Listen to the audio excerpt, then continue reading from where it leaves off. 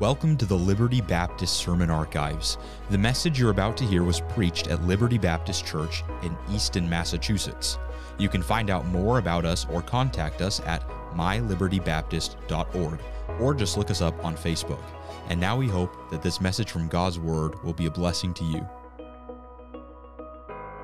Well, Revelation chapter number 1 is where, again, we will be at tonight. We'll begin in verse number 9. It's my desire to have us finish the chapter, and this section that we are going to read here in Revelation chapter number 1 commences really the first section of the book. It's the first and the shortest section of the book. You'll remember that as we were looking at this book several weeks ago, that we saw in verse number 4 that we were given an outline of what the book of Revelation is all about, where it says, John to the 7 churches which are in Asia, grace be unto you and peace from him which was, and is to come. That's not the correct verse, although he is, and was, and is to come. That's not the verse I was looking for. We'll continue on. I'll get to it in a moment. But the idea is, the Bible tells us that there, in the book of Revelation, we have things that are past, we have things that are happening at the moment, and things which are to come, just as Christ is the one who was, and is to come, is timeless. And we're going to look at some of those things here tonight, and particularly in verses number 9 and on. I've titled this message, The Vision Commences, because from what we have seen before, we're kind of getting background understanding of what the book is about, who is writing the book, who it's being addressed to, and most of all, who Jesus Christ is. That's what we've seen all throughout the book so far. But now, the actual vision itself is going to begin. We're going to see some of the symbolism that's here tonight, and we're going to start to unravel some of this. But we see, just as I hope that we go all throughout the Revelation and see this, that's not just symbolism for the sake of symbolism. We're not just reading of these visions just for the sake of reading them, but there's real application that is available to us and helpful to us where we are, and that's what I want us to see tonight. So please remain seated. We're going to read Revelation chapter number 1, and we're going to begin in verse number 9 and go to the end of the chapter, where it says this, I, John, who am also your brother and companion in tribulation, and in the kingdom and patience of Jesus Christ, was in the isle that is called Patmos, for the word of God and for the testimony of Jesus Christ. I was in the Spirit on the Lord's day, and heard behind me a great voice, as of a trumpet, saying, I am Alpha and Omega, the first and the last. You'll remember we saw that in verse number 8 last week. With what thou seest, write in a book, and send it unto the 7 churches which are in Asia, unto Ephesus, and unto Smyrna, and unto Pergamos, and unto Thyatira, and unto Sardis, and unto Philadelphia, and unto Laodicea. And I turned to see the voice that spake with me, and being turned, I saw 7 golden candlesticks. And in the midst of the 7 candlesticks, one like unto the Son of Man, clothed with a garment down to the foot, and girt about the paps with a golden girdle. His head and his hairs were white like wool, as white as snow, and his eyes were as a flame of fire, and his feet like unto fine brass, as if they burned in a furnace, and his voice is the sound of many waters. And he had in his right hand 7 stars, and out of his mouth went a sharp 2-edged sword, and his countenance was as the sun shineth in his strength. And when I saw him, I fell at his feet as dead. And he laid his right hand upon me, saying unto me, Fear not, here it is again, I am the first and the last. I am he that liveth and was dead. And behold, I am alive forevermore. Amen. And have the keys of hell and of death. And here's the verse I was trying to reference before, but I was getting confused with verse number 4. Write the things which thou hast seen, and the things which are, and the things which shall be hereafter. That's the internal outline that we have in verse number 19 of the book of Revelation. Verse 20, the mystery of the 7 stars, which thou sawest in my right hand, and the 7 golden candlesticks. The 7 stars are the angels of the 7 churches, and the 7 candlesticks which thou sawest are the 7 churches. And so verse number 20 begins by saying the mystery of the 7 stars and the mystery of the 7 golden candlesticks. That's telling us there's a vision, and that's also telling us that there is a mystery to be unraveled. And so it's our desire to be able to unravel this tonight, and I'll be honest with you, this will be one of the easier prophecies to unravel because the prophecy itself, as well as the answer to the mystery, are all found in the same text. That's not always going to be the case as we go through the book of Revelation. But I will say it sets a pattern for us to understand that the prophecies we see, we don't just get to interpret however we want. with whatever we think or with whatever we feel. That is an allegorical interpretation of the book of Revelation, or an allegorical interpretation of the Word of God, which means that what you see is not really real. It just signifies something else. And the problem with that type of interpretation, well, there's many, but the main problem is this: you can fill in the blanks with whatever you want it to be. But I see that the book of Revelation tells us when there are these mysteries, when there are these visions, that they can be interpreted through other scriptures in the Word of God. And that pattern is set for us here, right here in chapter number 1, because he says, here is the answer to the mystery of which I have given you here in this same vision. And we might get a very easy answer because he supplies it to us right here in the text. It won't always be that way, but I do want us to go through these things here tonight and make application as we see that the vision commences. So let's go ahead and get right to it tonight. There's 4 things on the back of your prayer bulletin that I want to point out about this vision. 4 different things. And the first is I want to see the 7 churches. Number 1, I see the 7 churches. And this goes back to verse number 11. And it's interesting, we're going to see the number 7 found throughout the book of Revelation. In fact, I was reading just today and I found, 7 is the number of perfection in the Word of God. That's why we saw the 7 spirits a few messages ago here in Revelation chapter number 1. We'll see the 7 spirits again in Revelation chapter number 4. Not saying there's 7 Holy Spirits, but the perfection, the perfecting work of the Holy Spirit. I didn't realize this, but did you know the number 7 is actually found 49 times in the book of Revelation? Well, that's 7 times 7. That ultimate perfection found in the Word of God. There is no mistakes in the Word of God, and even down to the very digits that you find, not the verse numbers necessarily, because we've supplied those as time goes on for readability, but the numbers themselves that we find. 7 churches, 7 candlesticks, 7 stars. These are there for a reason, the perfection that is there all throughout. But we go back to these 7 churches, and this goes back to verse number 4, where it says, John, to the 7 churches which are in Asia. So we're reminded that this book of Revelation is written, it's addressed to 7 specific, real, literal churches. That these were the first initial recipients of the book of Revelation.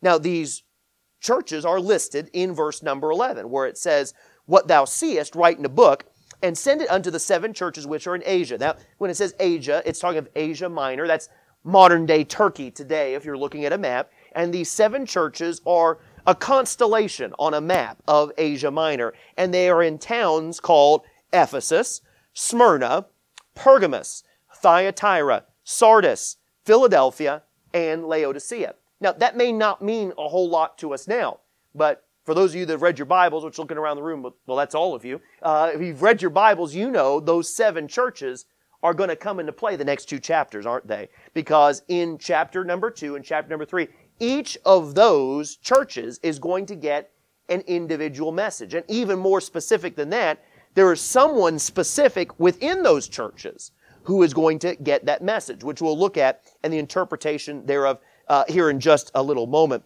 But chapters 2 and 3 are totally dedicated to these 7 churches, and everything that follows in the remainder of this chapter helps us to understand the gravity of these messages that are being translated to these churches. They need to know the specific message that's being given to their church, but they also need to know of the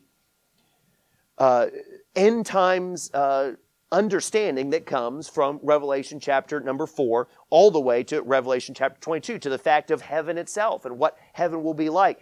God wants them to be addressed with all of these things. Now, why are these 7 churches important to us today?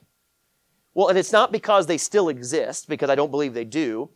And it's not because I believe that these 7 churches in chapters number 2 and 3 give us a timeline of church history. I may get into that a little bit when we get there, but there are some who think that these churches represent a timeline of church history. And I think you got to really massage the dates and massage these churches to fit them into church ages, if you will. But I think they're important because when we get into chapter 2 and chapter number 3, you're going to find all the different kinds of churches. There's a church that's lukewarm. There's a church that has brotherly love, Philadelphia. There's a church that has lost its first love. There's a church that's allowed doctrinal heresy to step in the form of Jezebel. There are all types of different churches that are there. I believe the types of churches that are being addressed in chapters 2 and 3 that are being introduced to us here in chapter number 1 are the kind of churches that you find anywhere today. Because there are churches that are hot for Jesus Christ. I thank the Lord for that. I want to be that type of church that burns hot and burns brightly for Jesus Christ. I hope that's what we are. But there are churches that are there just because they're organizations that are there just for the sake of organization. They've lost their first love. They're there because they are a social club, or they're there because they're a supper club, or they're there because they have some other purpose, but they're not there for the sake of the gospel. And there are others who are existing and are striving for the work of the gospel, but they're allowing false doctrine to seep in. We're going to look at these 7 churches, and we're going to see 7 churches in their types that still exist today. And I believe we'll see that as we go on, and this is why these 7 churches are so important. But going on, as we look at these types that we find here in the book of Revelation in chapter number 1, we don't just see the 7 churches, but we also see the 7 candlesticks. The 7 candlesticks. Look at verse number 12. It says this, "And I turned to see the voice that spake with me, and being turned, I saw 7 golden candlesticks." Now, remember, John is being addressed by this great voice. John is being caught up in the Spirit on the Lord's day. And as John hears a voice behind him, he turns around, and the first thing that he sees is not Jesus Christ. Now, we're going to get to him in a moment. That's the very next verse. But the first thing he sees is not Jesus Christ. The first thing that he sees are these 7 golden candlesticks. So we ask ourselves, well, what are these candlesticks? Well, the blessing is, if you'll remember, when we got to verse number 20, we had the interpretation of exactly what the candlesticks were. So jump down to verse number 20. Let's look at it again. It says, "The mystery of the 7 stars, which thou sawest in my right hand, and the 7 golden candlesticks." The 7 stars are the angels of the 7 churches, and the 7 candlesticks, which thou sawest, are the 7 churches. Well, really, number 1 and number 2 are actually one and the same, aren't they? I've separated them because they're separated here in our text, and I think it's important that we do. But the 7 candlesticks really just represent in this vision, both in chapter number 1 and how they're addressed in chapter 2 and chapter 3, the candlesticks represent these 7 churches. Now, why is this important? Why does he call them candlesticks? Well, again, symbolism is important. Now, you don't need to be a scientist to know this, but candlesticks don't give light on their own. A candlestick, in and of itself, cannot give light. That's just not what a candlestick does. A candlestick has one purpose, as far as I'm aware of. It holds a candle. A candlestick serves that purpose to hold a candle to help give light. You don't want to just necessarily hold a candle on its own. The wax could drip. It's just not something you really want to do. You want to place a candle on a candlestick. And that's a symbol of what the church is to be. The church in and of itself is not the light. We are not the light. We collectively are not the light. That is not what Liberty Baptist Church is. Liberty Baptist Church is not the light. But what are we to do? We are to uphold the light, to bring light to a dark place. That is what God has called us to do. We're not the light, but we're the candlestick to be uplifted so that in a dark place, light can be brought in and can be shown to all who are in the house. Why am I going to the Easton Police Department tomorrow? I'm hoping that we can shine a little bit of light in a dark place.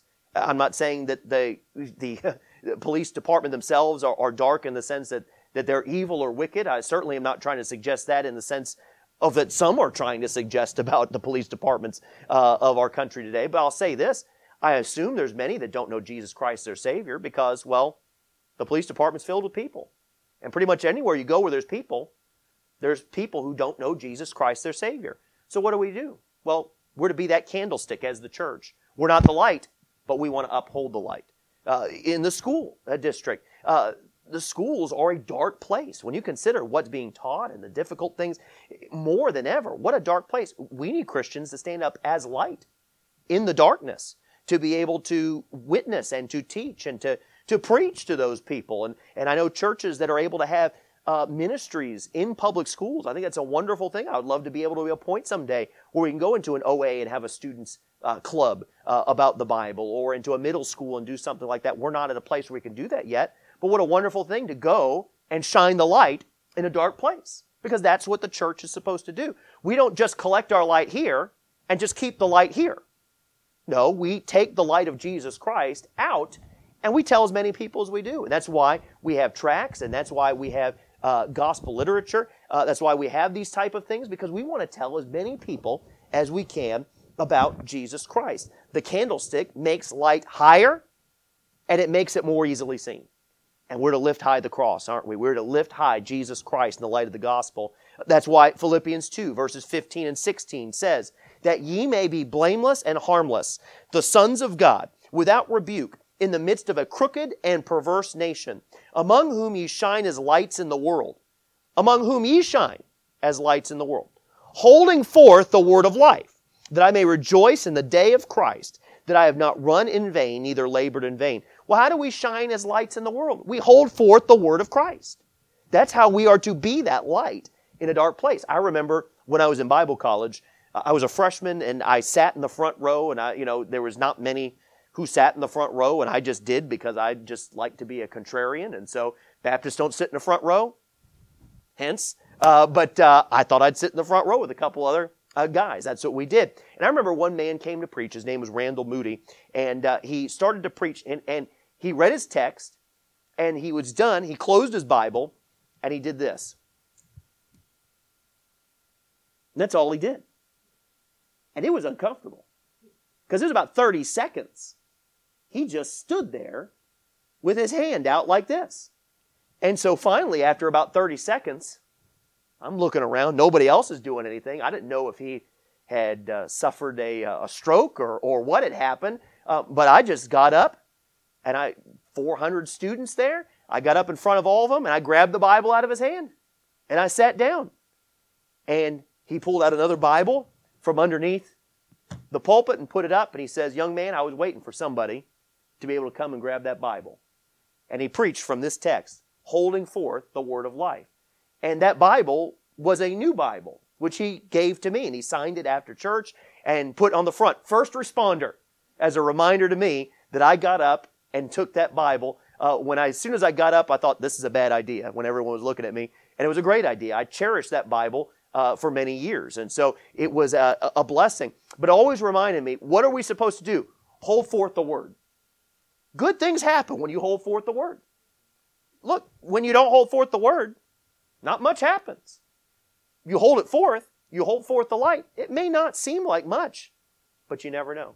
Who would ever thought I'm with Brother Vince today, and a woman says, "Oh yeah, we'll come." Now I don't know if she'll come or not, but I know this: she would never have thought of coming before she got a tract. And praise the Lord, or I pray rather, that she flips over that tract and realizes she needs more than just a church visit. She needs something far greater than that. She needs Jesus Christ as her Savior. She said she was born and raised Catholic and hadn't been to church for a while. And I said, we would love to have you to come on Resurrection Sunday. And so, well, what's that doing? It's being the candlestick.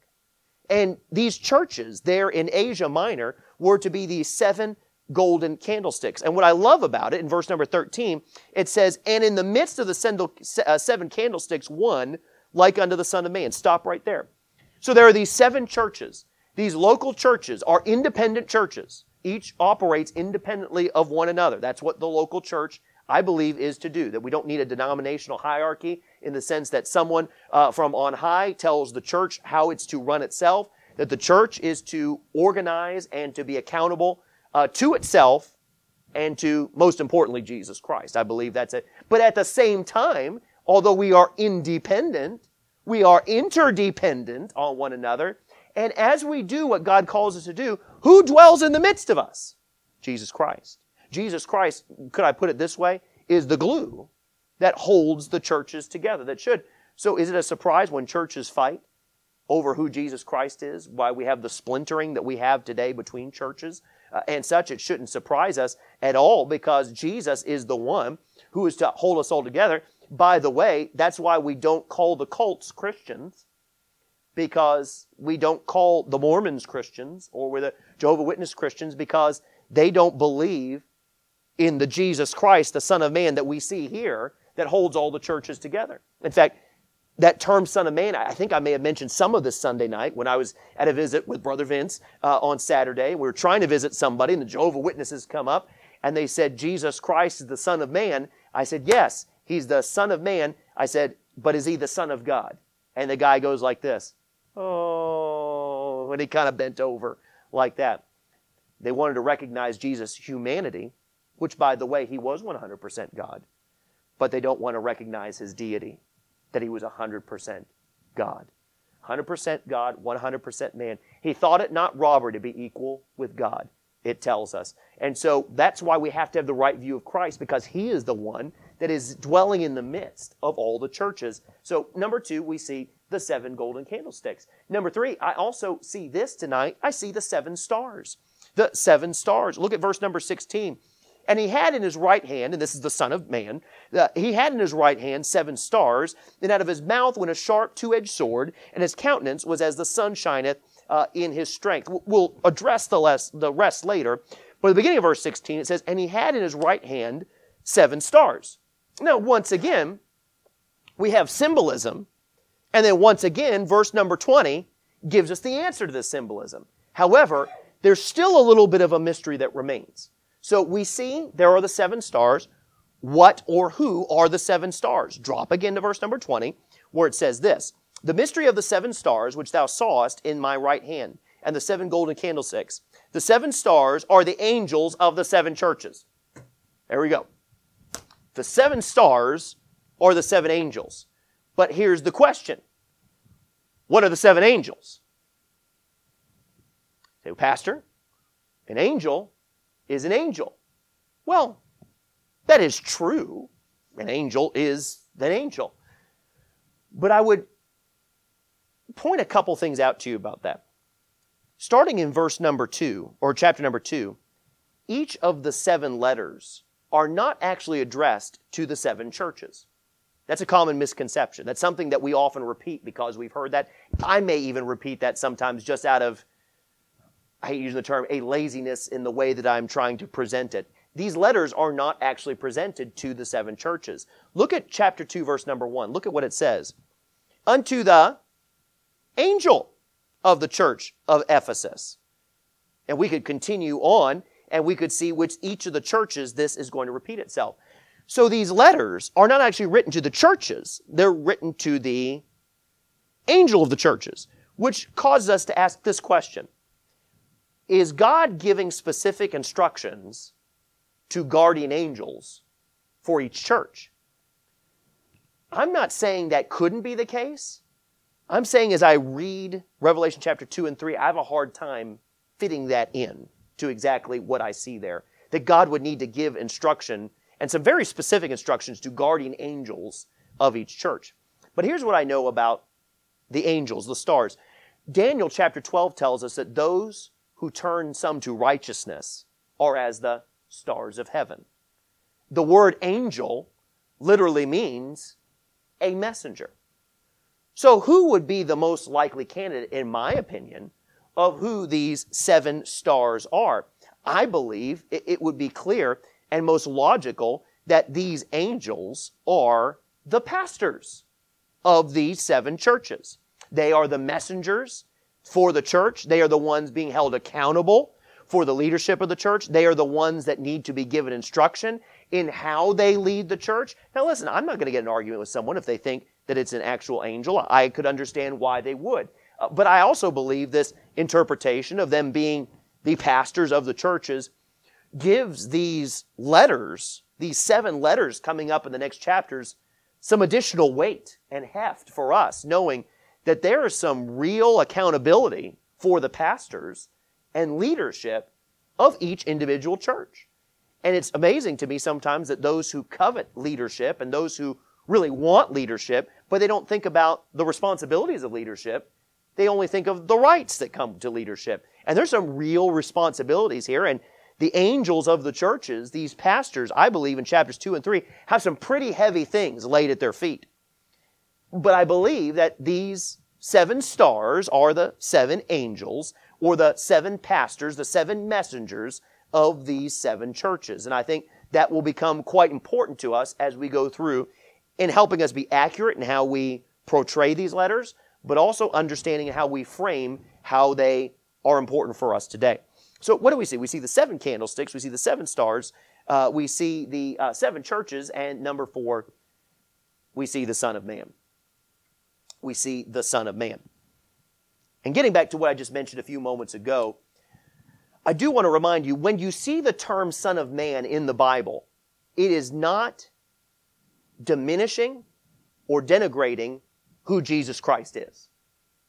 It is not a diminishment of His character to call Him the Son of Man. There's a lot of reasons for that. Colossians 2:9 says this, "For in Him dwelleth all the fullness of the Godhead bodily."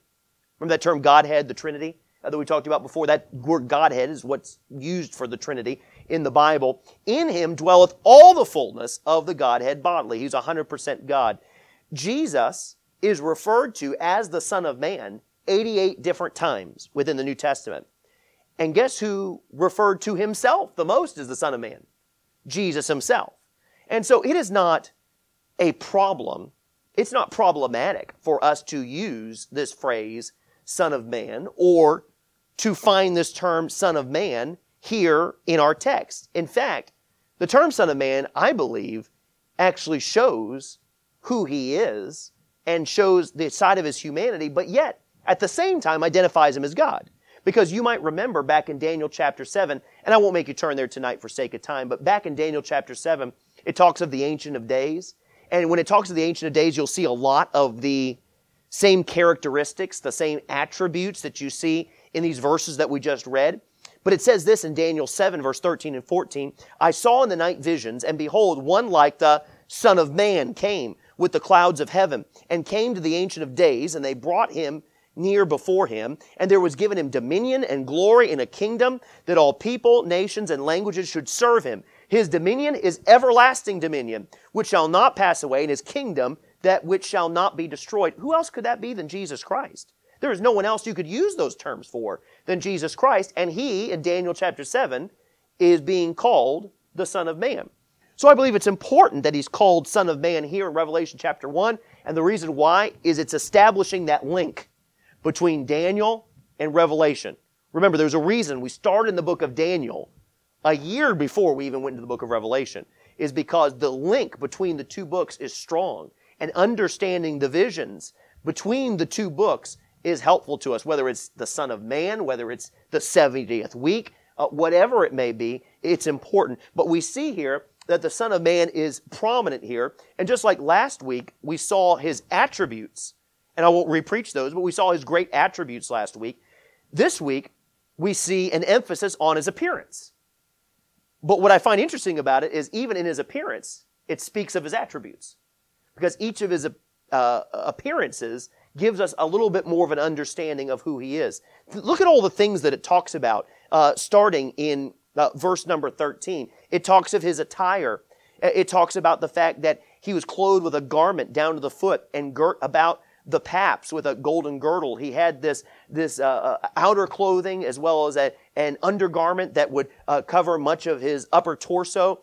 And depending on who you read, He's clothed either as a priest or a judge. And I'll be honest with you, either one is fitting. Either one is fitting when you're looking at the character Jesus Christ. What about His head and His hair? It talks about the fact in verse number 14, His head and His hairs were white like wool, as white as snow. That matches the description that we find in Daniel chapter 7 of the Ancient of Days, as well as the Son of Man. His eyes, it says, were as a flame of fire. And of course, the flame speaks of judgment as He sees all. Hebrews 4:13, "Neither is there any creature that is not manifest in His sight, but all things are naked and open unto the eyes of Him to whom we have to do." Meaning this, the eyes of God are upon all. The eyes of God see all. And His eyes, that flame, speaks of the great judgment that can come. His feet, it says, are like unto fine brass, as if they were burned in a furnace. Again, that brass speaks of righteousness and judgment. Not just judgment, but righteous judgment. Makes me think of the brazen altar, going all the way back into the Old Testament, the tabernacle. His feet are like fine, refined brass. His voice, it says in verse number 15, as the sound of many waters. Ezekiel 43 verse 2 says, and behold, the glory of the God of Israel came from the way of the east, and His voice was like a voice of many waters, and the earth shined with His glory. The Psalms also speaks of the great mighty voice that God has. And I related a few weeks ago to the fact that we'd just gone to Niagara Falls and heard the deafening sound of the water, and that was just from a great distance, let alone some of you that have been on the Maid of the Mist or one of those vessels that goes right near the water. I can't even imagine what that would be like, but that's like the voice of the Father and the voice of Christ, and we see that right here. His right hand, it talks of, in His right hand the 7 stars. Well, who is being held there? Those pastors, I believe, are held in the hand of God, that He is holding them who hold the candlestick. So who is in the hand of Jesus Christ? The pastors and the churches. He's in the midst of them and He's holding them all at the same time. What a great stability. And it says the right hand, which in biblical times would have been the hand of power. That in His hand of power, He has the churches close to Him. It talks of His mouth. It says in His mouth was a sharp two-edged sword. Well, Hebrews 4:12. For the word of God is quick and is powerful and sharper than a two-edged sword, piercing even to the dividing asunder of soul and spirit and of the joints and marrow, and is a discerner of the thought and intents of the heart. And it talks of His countenance, and His countenance was as the sun shineth in strength. And consider the Mount of Transfiguration, and think of the connection to His glorified countenance and His strength. We see that when He no longer, when He lays aside that humanity that He had, where He did hunger and He did thirst and He did have physical needs. The fact that we see His countenance as the sun shineth in strength, that glorified nature that He has. Jesus Christ. I mean, we don't even have a glimpse. Moses just saw a glimpse of God, and it was more than he can handle. Can you imagine what that is? And so we see all of that here. And what's the cumulative effect of all of this, and particularly of the Son of Man? Verse 17. And when I saw Him, I fell at His feet as dead. And He laid His hand right upon me, saying unto me, fear not, I am the first and the last. He repeats it again. I am He that liveth and was dead, and behold, I am alive forevermore. Amen. And have the keys of death and hell. I've heard people say, when I get to heaven, I'm going to give Jesus a big hug, or I get to heaven, I'm going to give Jesus a high five. Well, you may get to that point, but I tell you, before you do anything, you and I will fall on our faces before God, because when we recognize Him for who He is, the first thing is not going to be giving Him a fist bump, like, hey, we made it, here we are. No, I don't see that anywhere in the Word of God. When we see Him, this glimpse we have here is overwhelming, if you're really to dwell on it. And when we stand before our Creator, our Savior, when we stand before Him, we won't stand before Him. Every knee will bow. Every tongue will confess. And here is John, who lay before Him as dead. By the way, you see John get nearly to that position with the angels. And the angels have to tell him, hey, John, get up. I'm not God. Get up. I am not worthy of worship. If we see just that glimpse of heaven through the angels, how much more so would it be with the Son of Man? What an amazing thing that is. So we look at all of these things, the churches, the candlesticks, the stars, and most importantly, the Son of Man. And so we ask ourselves this question: why is this portion of the chapter so important? And this is what I want to just give you as a concluding thought tonight. We draw courage in the fact that the Son of Man is the one who upholds the church and upholds the congregation. We should draw courage in the fact that it's the Son of Man that holds the churches and the congregations right there in His hand. It's God who strengthens us. It's God who upholds us. It's God who gives us authority. It's God who gives us power. It's God who gives us purpose here in the church. We can be more than conquerors through Christ as a church. And even in times and seasons where it seems like church doesn't work anymore. And even in a society where it seems like church doesn't work anymore. And even when we hear churches talk about the fact that church doesn't work anymore. I see this, that God has given us a pattern, and the Son of Man has us right there in His hand. It's not just that He has our salvation in His hand, because remember, that's the case, but that He has us as a church right there. We're never more secure than we are in His hands. We'll find out the Church of Philadelphia, Jesus is addressed as the one who opens doors that no man can close and closes doors that no man can open. What a wonderful, blessed thought that is. But we should have confidence, because if He is the one that we go in His name, that we have all confidence and all authority. And I'll use this example and I'll be done. Many of you know I'm on the Commission of Disabilities here in town, and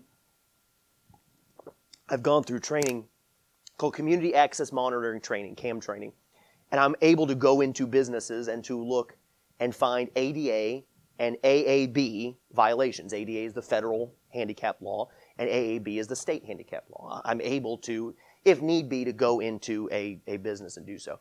I very rarely, in the 4 years I've been on the commission, actually needed to do so. But there was one restaurant in town that needed a visit, and we drew straws through Zoom, and apparently I was the one that got the straw to go and do the lookout. I went in, and I greeted them, and when we go to something like this, we don't go as people that are trying to find people or anything like that. It's about education and about those kind of things. It's the way it should be, quite honestly, not going in and trying to be punitive. But I remember going to this restaurant, and I went in. It was near closing time. I tried to not go at a busy time. I tried to make sure that it was a time that it would be more convenient for them, because I wasn't super comfortable doing this. But I went in, and I remember that I was actually kind of nervous going in and trying to explain these things. But I ended up saying I'm from the Commission of Disabilities, and it still doesn't register because a lot of people don't understand what the Commission of Disabilities is. I found there are people who work at Town Hall that don't know what the Commission of Disabilities is. But I took my card, and this is not my card from the town because I couldn't find it today, but it is a representative of the card. On the card, with my name, Commission of Disabilities, is the town seal. You know what's amazing is that once I showed the town seal, all of a sudden something clicked in the head. Oh, come over here, look at this, do this, and what can we do over here? How can we make this right? And I kind of felt, hey, well, all right, move it right now, forthwith. So no, it wasn't quite like that. But the idea is the seal gave me authority. I went in, and all of a sudden, well, if you don't listen to me, there's a whole group of people that stand behind this seal that are represented by me, and it would be best if you just, go along with this, or even if you don't go along with it, that we do it in a way that benefits everybody. And I found that just by showing that card, it really made a big difference. Do you realize that sometimes we think it's a negative when we go in the name of Jesus Christ? Someone's like, well, if I name the name of Jesus Christ, what do people think? Do you realize that's where our authority is? Our authority is in the Son of Man. That should be what we lead off with, not what we bury. Now, we have to be careful. What if I went into the farmer's daughter?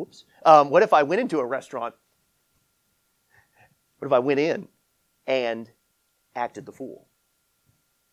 It's possible, isn't it? Well, it's possible if it's me. I realize what I'm asking you to answer. It's possible that I could act the fool or not represent the town well. You know what they can do? Take it away. There's a mechanism. Someone could be taken off a town board. If I don't represent the town well, I'm removed. Say, Pastor, you don't find that in the Bible. No, I don't talk about someone's salvation getting taken away. But you will find later on that Christ says this. If I was to paraphrase loosely, you need to shape up as a church, or I'm going to take away your candlestick. Meaning this, that they would lose their authority as a church if they do not operate in the way that God had called them to operate. So going in the name of the Son of Man doesn't give us a blank slate to do whatever we want to do.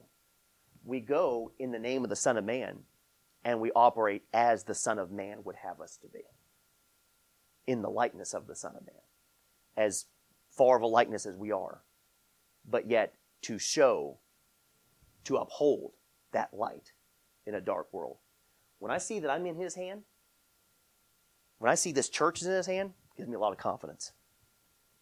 Not cockiness, confidence that if we stay in Him and do what He asks us to do, He will uphold us as He upheld those stars, those candlesticks, those pastors, those churches. He's still in the business of doing that today.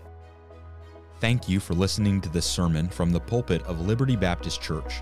If this message was a blessing to you, or if there's any way we can serve you, please let us know by contacting us at info@mylibertybaptist.org, or you can visit us this Sunday at 800 Washington Street in Easton, Massachusetts. May the Lord bless you as you grow in His Word.